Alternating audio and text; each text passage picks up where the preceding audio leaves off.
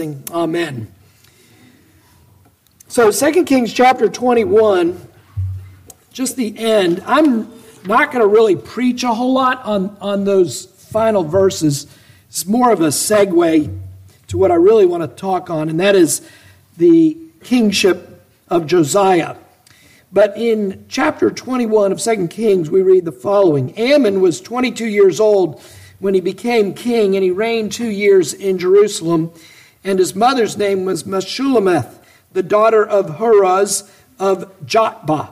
He did evil in the sight of the Lord as Manasseh his father had done. For he walked in all the way that his father had walked, and served the idols that his father had served, and worshipped them. So he forsook the Lord, the God of his fathers, and did not walk in the way of the Lord. The servants of Ammon conspired against him, and killed the king in his own house. Then the people of the land killed all those who had conspired against King Ammon. And the people of the land made Josiah, his son, king in his place. Now the rest of the acts of Ammon which he did, are they not written in the book of the Chronicles of the kings of Judah? He was buried in his grave in the garden of Uzzah, and Josiah, his son, became king in his place. Chapter 22. Josiah was 8 years old when he became king, and he reigned 31 years in Jerusalem. And his mother's name was Jedidah, the daughter of Adiah of Bozkath. He did right in the sight of the Lord, and walked in all the way of his father David, nor did he turn aside to the right or to the left. Now in the 18th year of King Josiah, the king sent Shaphan, the son of Azaliah, the son of Meshullam, the scribe, to the house of the Lord, saying, quote, "Go up to Hilkiah the high priest, that he may count the money brought in to the house of the Lord, which the doorkeepers have gathered from the people. Let them deliver it into the hand of the workmen who have oversight of the house of the Lord, and let them give it to the workmen who are in the house of the Lord to repair the damages of the house, to the carpenters and the builders and the masons for buying timber and hewn stone to repair the house. Only no accounting shall be made with them for the money delivered into their hands, for they deal faithfully." Then Hilkiah the high priest said to Shaphan the scribe, quote, "I have found the book of the law in the house of the Lord," unquote. And Hilkiah gave the book to Shaphan, who read it. Shaphan the scribe came to the king and brought it back word to the king and said, "Your servants have emptied out the money that was found in the house and have delivered it into the hand of the workmen who have the oversight of the house of the Lord." Moreover, Shaphan the scribe told the king, saying, "Hilkiah the priest has given me a book." And Shaphan read it in the presence of the king. When the king heard the words of the book of the law, he tore his clothes. And then the king commanded Hilkiah the priest, Ahikam the son of Shaphan, Achbor the son of Micaiah, Shaphan the scribe, and Asaiah the king's servant, saying, "Go inquire of the Lord for me and the people and all Judah concerning the words of this book that has been found. For great is the wrath of the Lord that burns against us, because our fathers have not listened to the words of this book, to do according to all that is written concerning us." So Hilkiah the priest, Ahikam, Achbor, Shaphan, Asaiah, and went to Huldah the prophetess, the wife of Shallum, the son of Tikvah, the son of Harhas, keeper of the wardrobe. Now she lived in Jerusalem in the second quarter. And they spoke to her. She said to them, "Thus says the Lord God of Israel, tell the man who sent you to me, thus says the Lord, behold, I bring evil on this place and on its inhabitants, even all the words of the book which the king of Judah has read, because they have forsaken me and have burned incense to other gods, that they might provoke me to anger with all the work of their hands. Therefore my wrath burns against this place, and it shall not be quenched. But to the king of Judah, who sent you to inquire of the Lord, thus you shall say to him, Thus says the Lord God of Israel, regarding the words which you have heard. Because your heart was tender, and you humbled yourself before the Lord when you heard what I spoke against this place and against the inhabitants, that they should become a desolation and a curse, and you have torn your clothes and wept before me, I truly have heard you, declares the Lord. Therefore, behold, I will gather you to your fathers, and you will be gathered to your grave in peace. And your eyes will not see all the evil which I will bring on this place. So they brought back word to the king. Amen. Now, just to catch up where we have been over the last several weeks, Hezekiah, you remember, congregation, boys and girls especially, Hezekiah was a good king. You remember he did a lot of good things. But after God had extended his life for 15 years, he had a son named Manasseh. Manasseh became king. He reigned over 50 years, and he did a great amount of evil before he finally came to repentance. After Manasseh, then you have Ammon, who we read about here at the end of this chapter. And then Ammon, we learned, did evil. He served idols. He forsook the Lord until he was assassinated. And then after he was assassinated, the people of God killed the men who assassinated King Ammon, and they make Josiah, a boy king, the king in his father's place. And that's where we come today. Now, Ammon's reign, because he was wicked, was mercifully short. Now, that's not always the case. Manasseh did great evil for a long time, and God allowed him to stay on the throne for over 50 years. But why does God sometimes allow some kings to do evil for a long time and others he deals with very quickly? I don't know. It's part of the inscrutable and mysterious providence of God, but that's what God does. God deals with us according to his wisdom.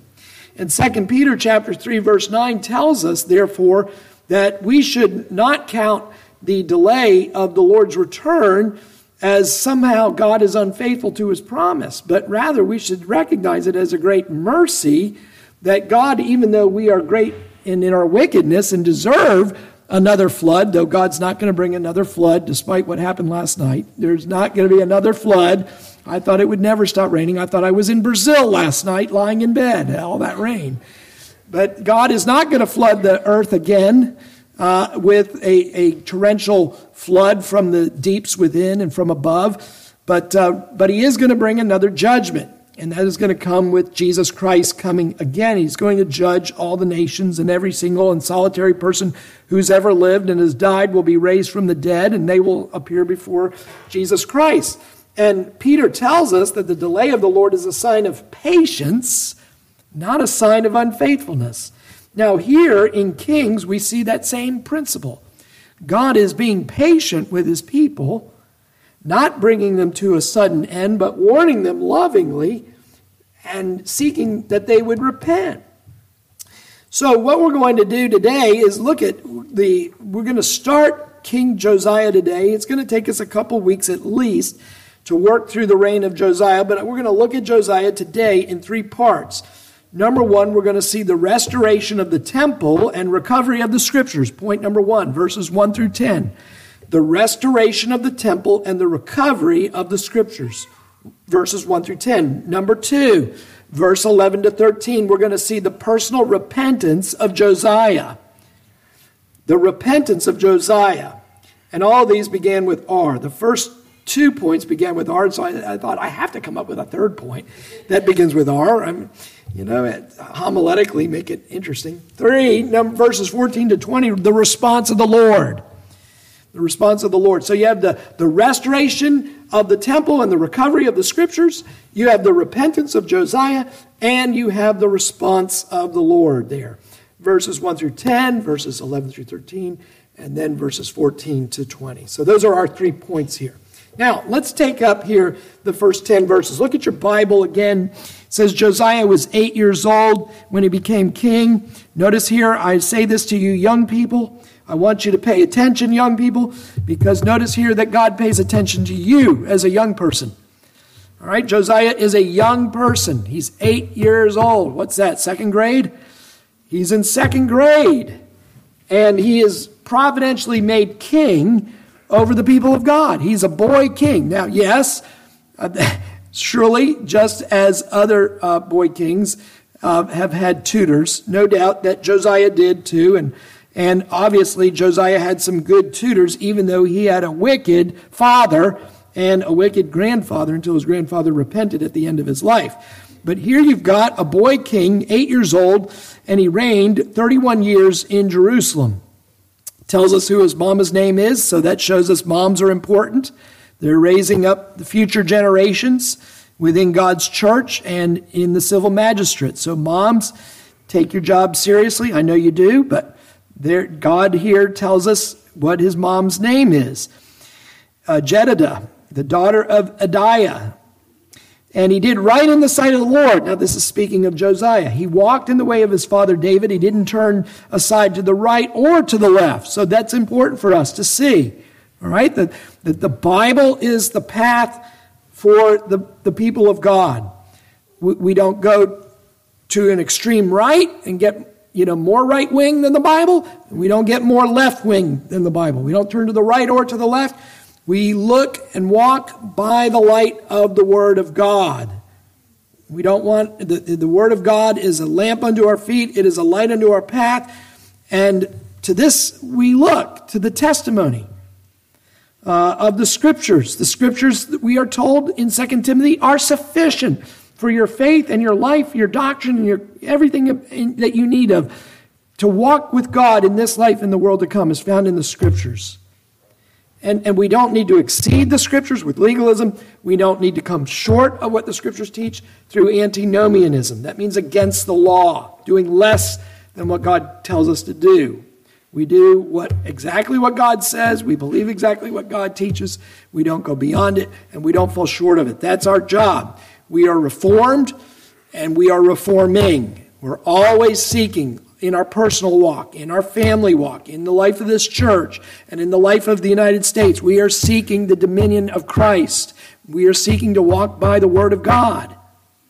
We are to disciple the nations internationally, beyond the United States, to disciple all the nations with the Word of God, teaching them to observe everything I've commanded you. Everything I've commanded you. Not just a few points here or there. So this is what Josiah was seeking to do. We're told that what's the greatest commandment in the Bible? Love the Lord your God with all your heart, soul, mind, and strength. The totality of your being is to be devoted to God. What does the Apostle Paul say in Romans chapter 12? He says the same thing, doesn't he? Present your bodies as what? Living sacrifices. Throwing yourself on the altar of God. You're dedicating the whole self. How do I dedicate myself to God? Well, I read the Bible. I study the Scriptures. I meditate upon them day and night. I don't sit in the seat of scoffers. I don't stand in the way of the wicked. I make the law of God my delight. I make the Scriptures my delight. I, like Ezekiel, I eat the whole book. Even if it makes my stomach bitter at times, as it did Ezekiel. He ate the book. John the Apostle, picking up the imagery of Ezekiel. What did he do? He ate the book. Here's the book. The Apostle John in the book of Revelation, eat this book. Now, that doesn't mean we tear the pages, boys and girls, and stick the paper in our mouth. What does it mean to eat this book? It means you read it. You make it a part of your life. Just like you eat food and it becomes a part of your body, you read the Bible. You listen to the Bible when mom and dad read it to you. And it becomes a part of your life. It becomes a part of your being. This is what Josiah did. And this is what gave Josiah the success he had in a day of apostasy. And this is what's going to give you and your family and the church success in the apostate days that we're living in. We need the Bible more than ever. We need the Scriptures. Now, we're going to see the importance of that here when the Scriptures come out of the temple. Now, let's keep going, though. In the 18th year, King Josiah, the king, sent Shaphan, the son of Azaliah, the son of Meshullam, the scribe, to the house of the Lord. And he goes then to the high priest. He says, take up the offerings and pay the stonecutters, the masons, the bricklayers, the carpenters, etc. And this temple has, for over 5 decades, been neglected, and it's even been prostituted. Remember that they sometimes removed the altar of the Lord in order to put false altars in the courtyard. So this place has been desecrated and has been neglected. And just like anything you would expect, whenever sin moves into a community, what happens? Things fall into disrepair. You go to Haiti. You know, some of our kids went to Haiti many years ago. What did they notice? What did our young people notice? They noticed the homes of the Christians were tidy and orderly, and the homes of the non-Christians were not. The homes of the non-Christians were in disrepair. And so when apostasy sets in, what happens? Disrepair follows. And so it is with this temple. After 50 years of Manasseh, followed by a couple years of Ammon, the place is a wreck. It's a mess. And they need a reformation. And so Josiah, first thing he does is repair the temple. Now, why is this important? Well, as I've said on several occasions, going through the book of Kings with you, this is significant because the temple is a picture of Jesus Christ. And so if the temple falls into disrepair, essentially what they're saying is Jesus Christ is not all that important to the life and the ministry of the church. Remember that Jesus supplants the temple. The temple is where the sacrifices are. And who is the sacrifice? Well, it's Christ. The lambs were offered in the Old Testament altar, but now the Lamb of God has come and he's taken away the sins of the world. The temple was the place where the Word of God was preached. But now you have the Word incarnate in Jesus Christ. So Jesus supplants the temple. And Jesus even prophesied in Matthew 24 that the temple one day would be destroyed. And it was by the Romans in AD 70. It's never been built back. And I think in God's providence, he's allowed the Muslims to occupy that place because he's not going to allow he's not going to allow the Jews to build it back. In his providence, he's going to keep it from being built back because a greater temple is being constructed in the world. That's a temple made of living stones, the Spirit of God indwelling people and in Jesus Christ and forming a new covenant temple that exists all over the world. Now, it was very significant that the temple be repaired. Now, as they're doing these repairs, something happens.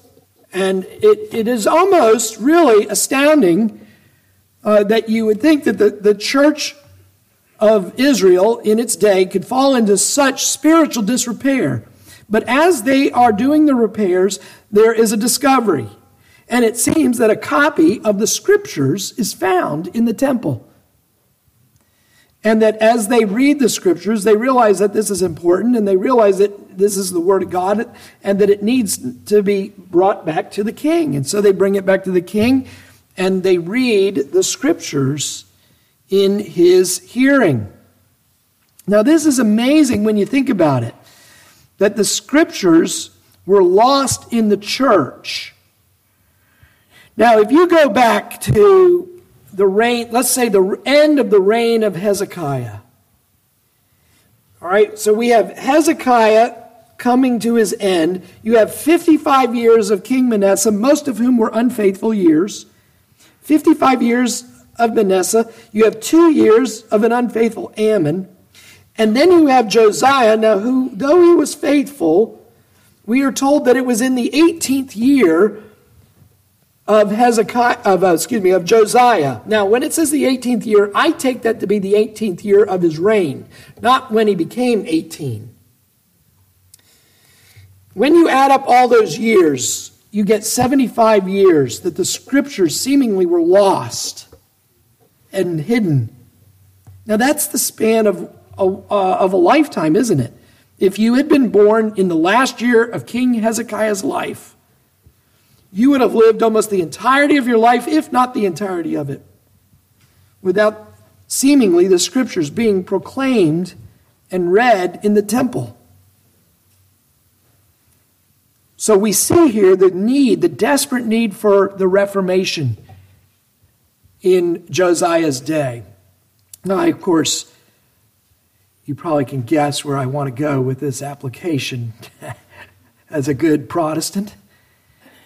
Have we not seen in the history of the church, too, where though the scriptures may not have been literally lost, but have been lost, at least in terms of the public reading and preaching of them? Do you realize, boys and girls, prior to the Protestant Reformation, that the Bible that you and I take for granted was read in churches in Latin, and it was preached in Latin?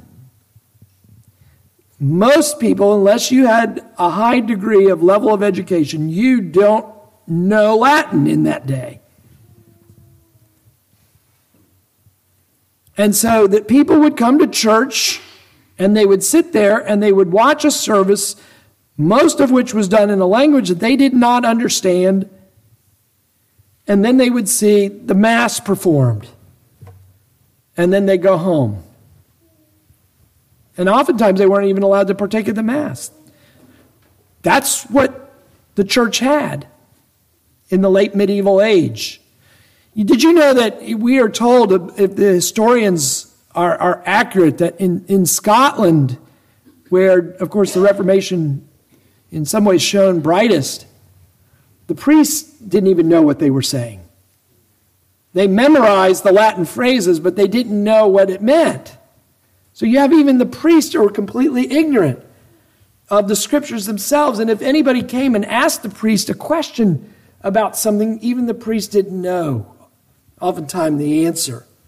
That's the amount of scriptural darkness that enveloped the church by the early 1500s. What did God do, though? And it's not to say that God didn't have his own people, prior to the Reformation. He certainly did. You have your Wycliffes and your Husses and others. But what did they do? They recovered the scriptures, didn't they? What brought about the Protestant Reformation under God? It was, in many ways, first it was a common grace invention of the printing press.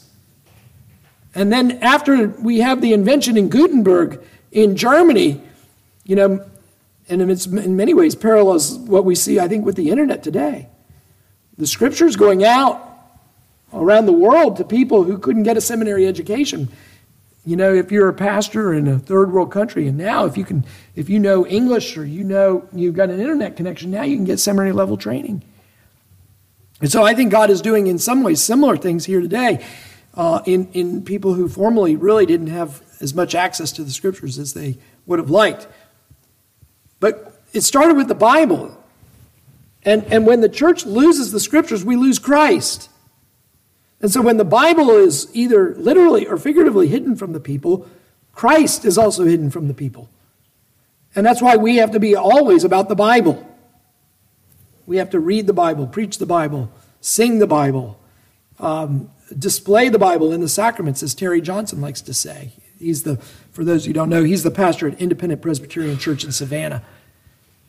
So it was a Reformation that really began with the scriptures. Now, Josiah, yes, he was a godly man prior to the finding of the Bible. He probably knew something of the scriptures, at least by oral tradition, right? But it says here that they found the Bible and they began to read it. It says here that when the king heard the words of the book of the law, he tore his clothes. And that leads us to the second point here, the repentance of Josiah.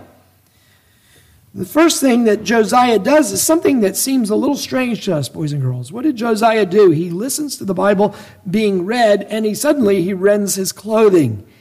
Now, to rend your clothing or tear your clothing, that was a symbolic sign of grief, of sadness, of mourning. Josiah was tearing his clothes as a display, an outward display of tremendous grief, because he realized how far short they had fallen as a people to the will of God. You can imagine the shock to the system. One of the things that amazes me I was a history major in college, and one of the things that amazes me about the Protestant Reformation is how much that first generation of the Reformers got it right, given the darkness that they came out of.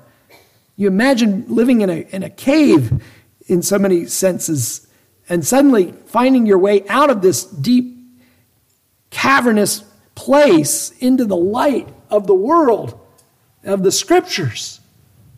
And no doubt there has to be a little rubbing of the eyes, but what happens, you realize what darkness and superstition you formerly were in. And I think this is what was overwhelming Josiah. He knew the condition of the people of God compared to what was being read in the Bible. And all he can think about is what grief and mourning there should be that we have offended so holy and righteous a God. He is overwhelmed.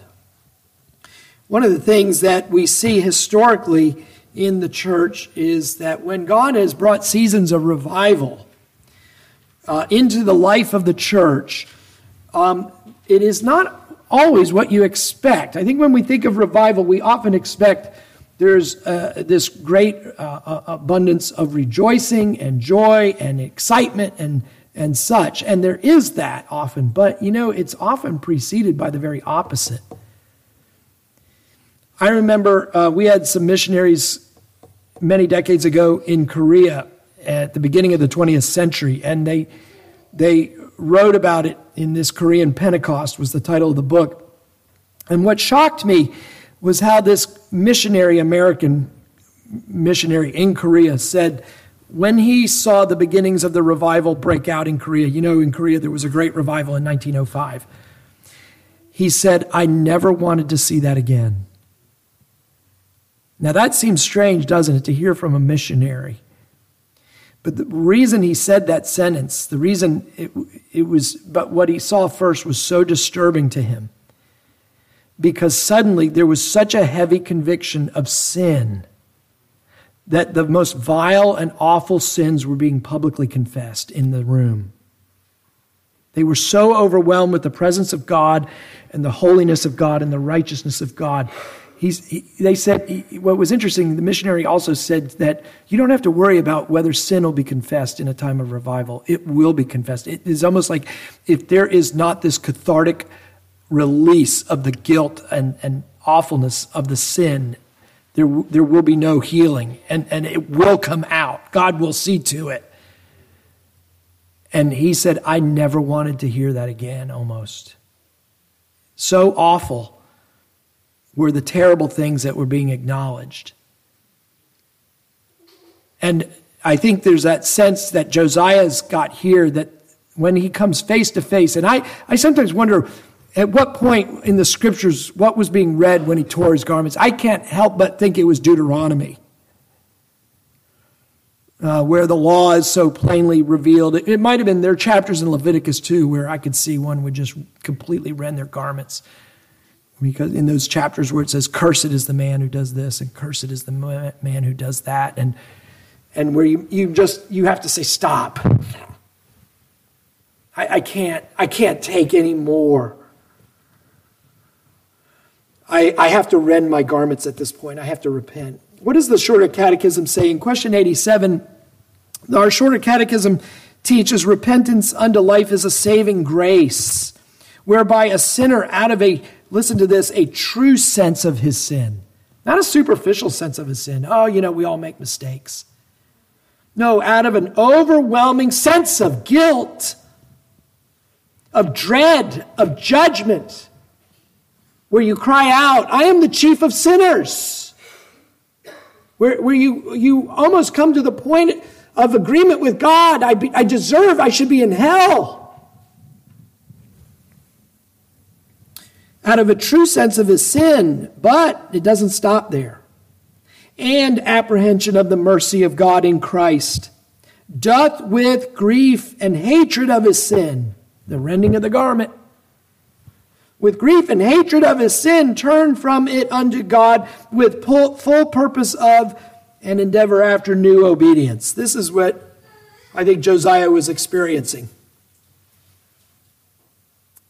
Josiah, I think, is a case study for us today, why the law of God needs to be preached. I don't understand denominations, honestly, that think the Old Testament is irrelevant.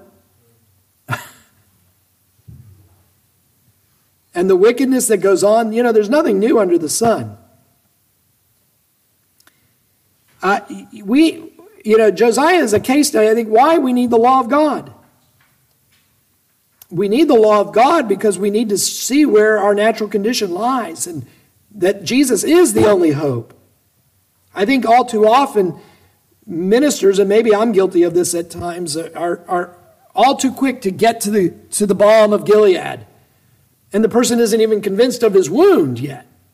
He isn't even convinced that he is a sinner who should be spending eternity under condemnation.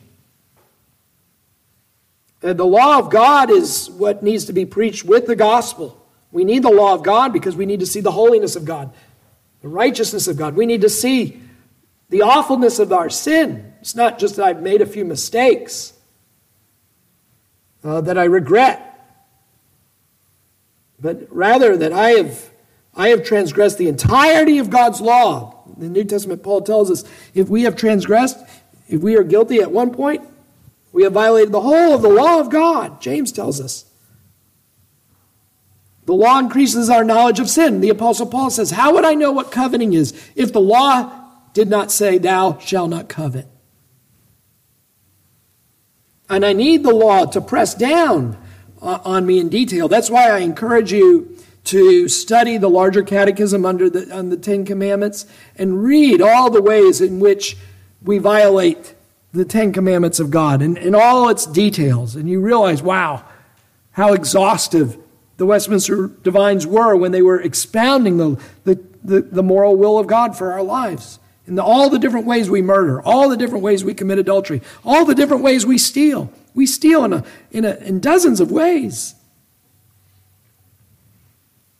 And so Josiah begins to repent. He begins to recognize that not only he, but as a king, but he's not repenting just for himself. He's tearing his garments really as a type of Christ for the whole condition of the church.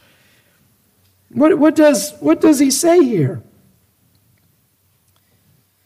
He says, go inquire of the Lord for me and the people. This is verse 13. Go inquire of the Lord for me and the people and all Judah concerning the words of this book that has been found. He says, for great is the wrath of the Lord that burns against us. I wonder how many people feel like the wrath of the Lord is burning against us today. He said, because our fathers have not listened to the words of this book to do according to all that is written concerning us. Josiah recognizes the true condition. That's the place where healing begins. When you recognize your utter depravity, your utter hopeless condition, then you're ready for Jesus Christ. You see, Jesus isn't just making your best life better now. Jesus Christ is somebody who really rescues you, saves you, redeems you, washes you. And so we see, secondly, the repentance of Josiah. We see the restoration of the temple, the reformation of the reclamation of the Bible, the repentance of Josiah, the response of the Lord. Now let's look at verses 14 to 20, and I have some applications for us as well here. Look at verse 14. So Hilkiah the priest, Ahikam, Achbor, Shaphan, Asaiah, Huldah, went to Huldah the prophetess, the wife of Shallum, and they inquired of the Lord through this prophetess. Now what does she say in verse 15? Thus says the Lord God of Israel, tell the man who sent you to me, that is, tell Josiah, King Josiah, thus says the Lord. It's interesting, she calls him the man.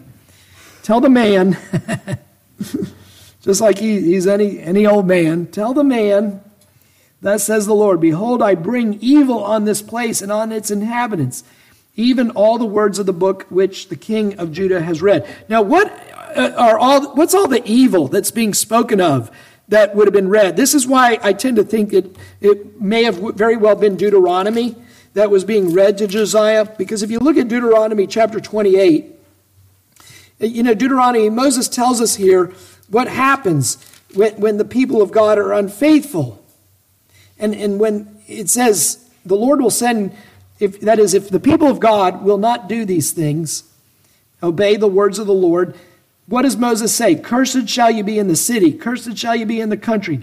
Cursed shall be your basket. Cursed shall be your kneading bowl. Cursed shall be the offspring of your body. Cursed shall be the increase of the herd of your flock.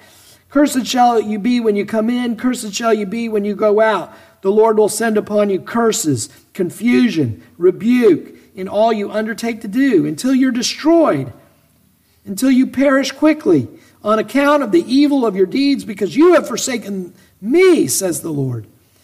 The Lord will make the pestilence cling to you. The Lord will smite you with consumption, with fever, inflammation, fiery heat, the sword, blight, mildew. They will pursue you until you perish.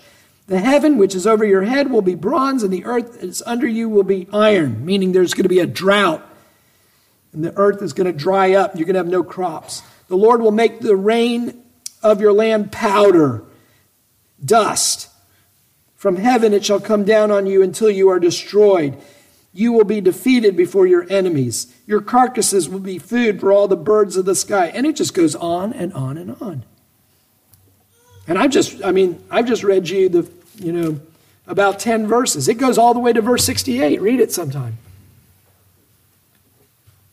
And so what is the prophetess saying here? Huldah's saying this: the evil that was spoken of in the words of the book, that is, I think it's Deuteronomy, is going to come upon you because you have violated my law. Judgment begins with the house of Israel. He says, because they have forsaken me and have burned incense to other gods, that they might provoke me to anger with all the work of their hands. Therefore my wrath burns against this place, and it will not be quenched. They have already crossed, I think, a line that even if they repent, the judgment is still coming against them. I remember when I was in seminary, I believe, and R.C. Sproul said, I had him for Christian ethics. And he said he didn't know, and nobody does. Nobody knows the providence of God. But he did say it's possible that America has already crossed the line, given the number of prenatal abortions we've committed, the number of people made in the image of God that we have destroyed in the womb. When you think about it, because what is being brought upon them? Is it not for the sins of Manasseh here chiefly? It is because of all the evil. Remember, what did the scripture say here? It said that Manasseh filled up the land of Judah with blood.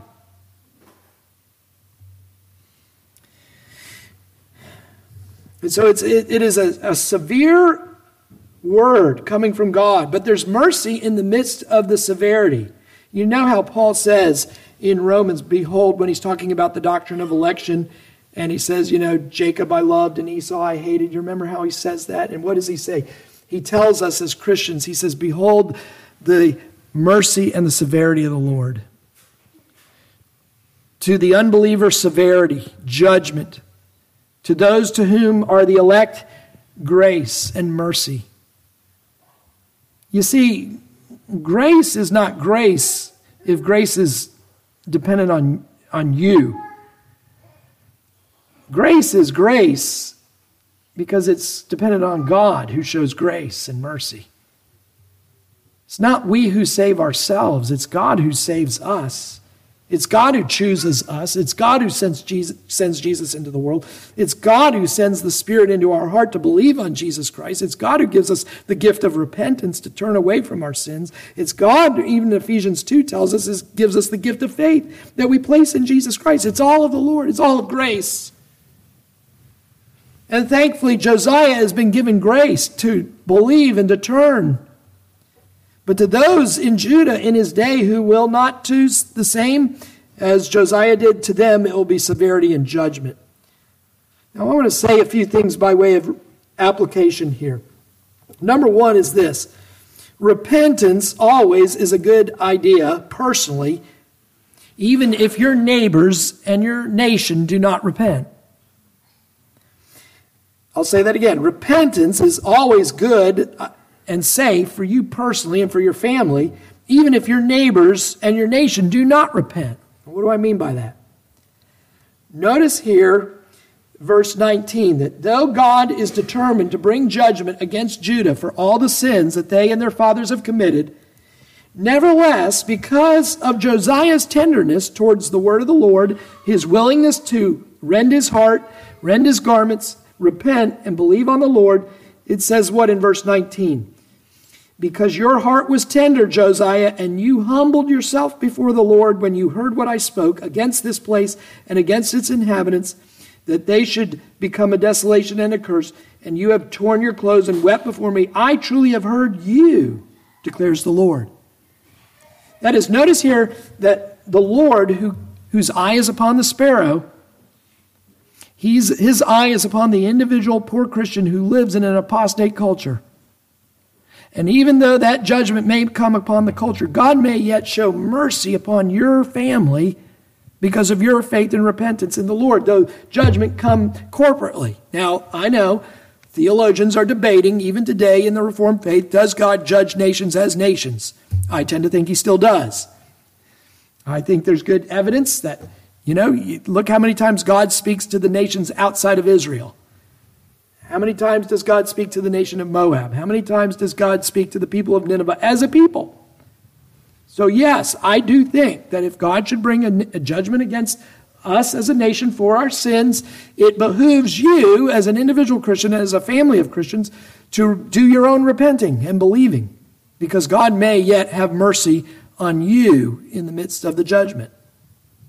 Now, I'm not saying that you won't in any way participate in some of the sufferings that may corporately come upon us if God does bring judgment upon us as a nation. Things happen, wars happen, and sometimes the Christians in the war also die, not just the non-believers. But it is always safe, even if calamity should come upon us, even if we should die, we are presently in the presence of God due to our faith in the Lord Jesus Christ. I'm going to give you an example of this. If you have your Bible, look at Jeremiah chapter 38. Here's an example of what I'm talking about. In Jeremiah chapter 38, now Jeremiah, his ministry was a ministry of preaching and warning the people of God about the judgment that was to come right before the Babylonian captivity and even during the Babylonian captivity. Remember, he's that transition prophet that's doing his ministry prior to the captivity and during the captivity, or at least the beginning of the captivity. And in Jeremiah chapter 38,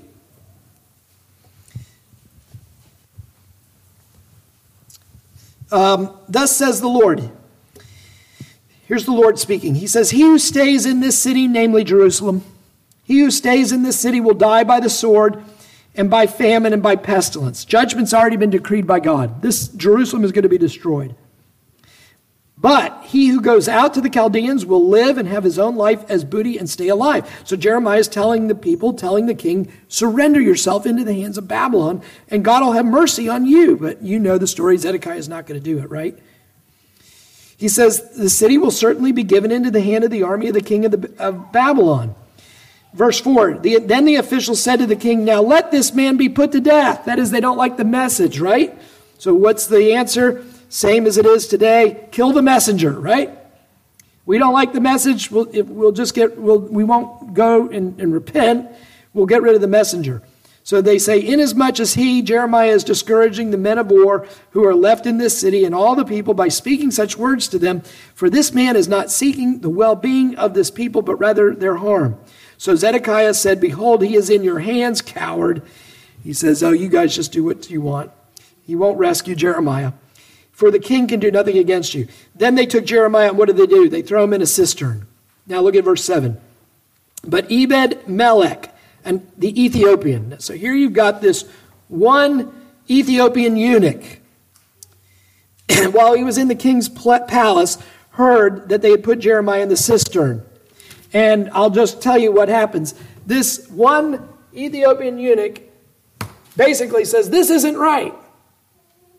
And he gets a group together, and they get some old clothes and rags, and they tie them together, and they lower it down into the cistern. Remember, Jeremiah has been thrown into this cistern that's muddy, and he's up to his armpits in mud, left there to die. And this one Ethiopian eunuch, though, fears God.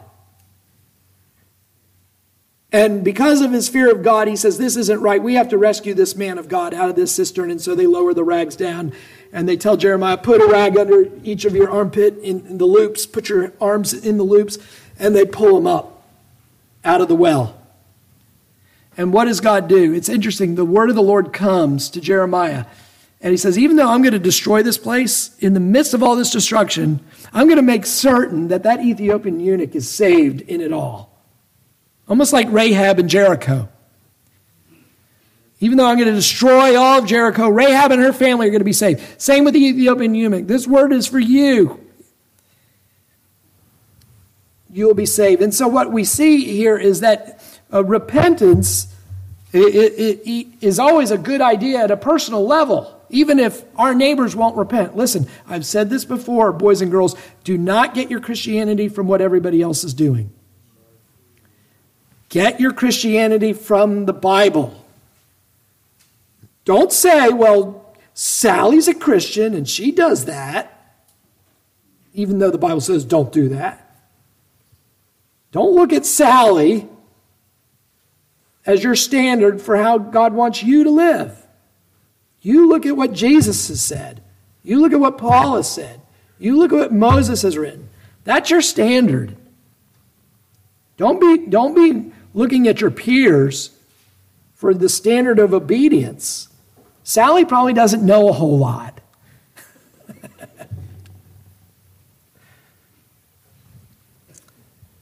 So God may have mercy on you and your family while judgment is falling collectively on us as a nation. God may be giving our nation over to a reprobate mind.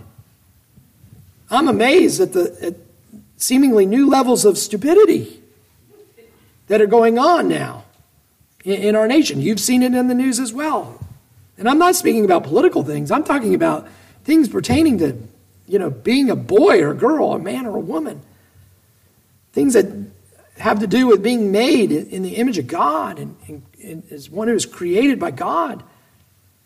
And it is like we're losing our mind. We don't know which bathroom to choose. We don't know what a day may bring. The Bible Proverbs tells us that. And therefore, we should always be seeking to repent. I didn't know whether to give this illustration or not, but I'll give it. But I'm going to give it with a big caveat, okay? Don't go out here. Well, let me get to that later. Let's just say this. I think I'm not a prophet, and I'm not the son of a prophet, okay? Let's make that clear. I have no idea what's going to happen tomorrow. None. No idea what a day may bring. I have no idea what the situation will be like in a year. But I do know what God's done in the past. I know something about it. And it's interesting when you look that in the last two major conflagrations that this country has been involved in historically, namely World War I and World War II, what happened? A problem developed in Eastern Europe, didn't it? Now, for a while, it didn't affect us. Ferdinand is assassinated on June 28th, 1914. And a month later, Eastern nations are at war, and because they're in alliances, suddenly, July 28th, 1914, World War I begins. Now, we weren't involved for another 33 months. That's over 2+ years. We are sitting fat and happy over here in the United States. World War II, September 1, 1939. Hitler invades Poland. Again, Eastern Europe. I know some of you want to say it was Japan invading Manchuria, and I understand that, but just go with me. We don't get involved for what? Another 27 months or so? December 7th, 1941. Now we've got another problem in Eastern Europe. February 24th, 2022, Russia invades Ukraine. I don't want you going out here and saying, our pastor said World War III starting at the end of this year. I'm not saying that. I don't know. But I'm saying we don't know too. And I'm saying it behooves us to be right with the Lord. And that we need to, like Josiah, maybe rend our garments.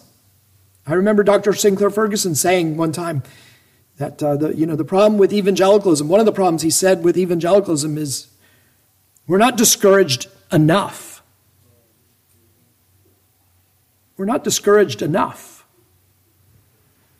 So I want you to think about that. We don't know what God may do, but we should therefore examine our lives carefully, take inventory of our souls, our sins, our faithfulness, and we should, wherever there's need for repentance, seek to do it with new obedience unto, as our short catechism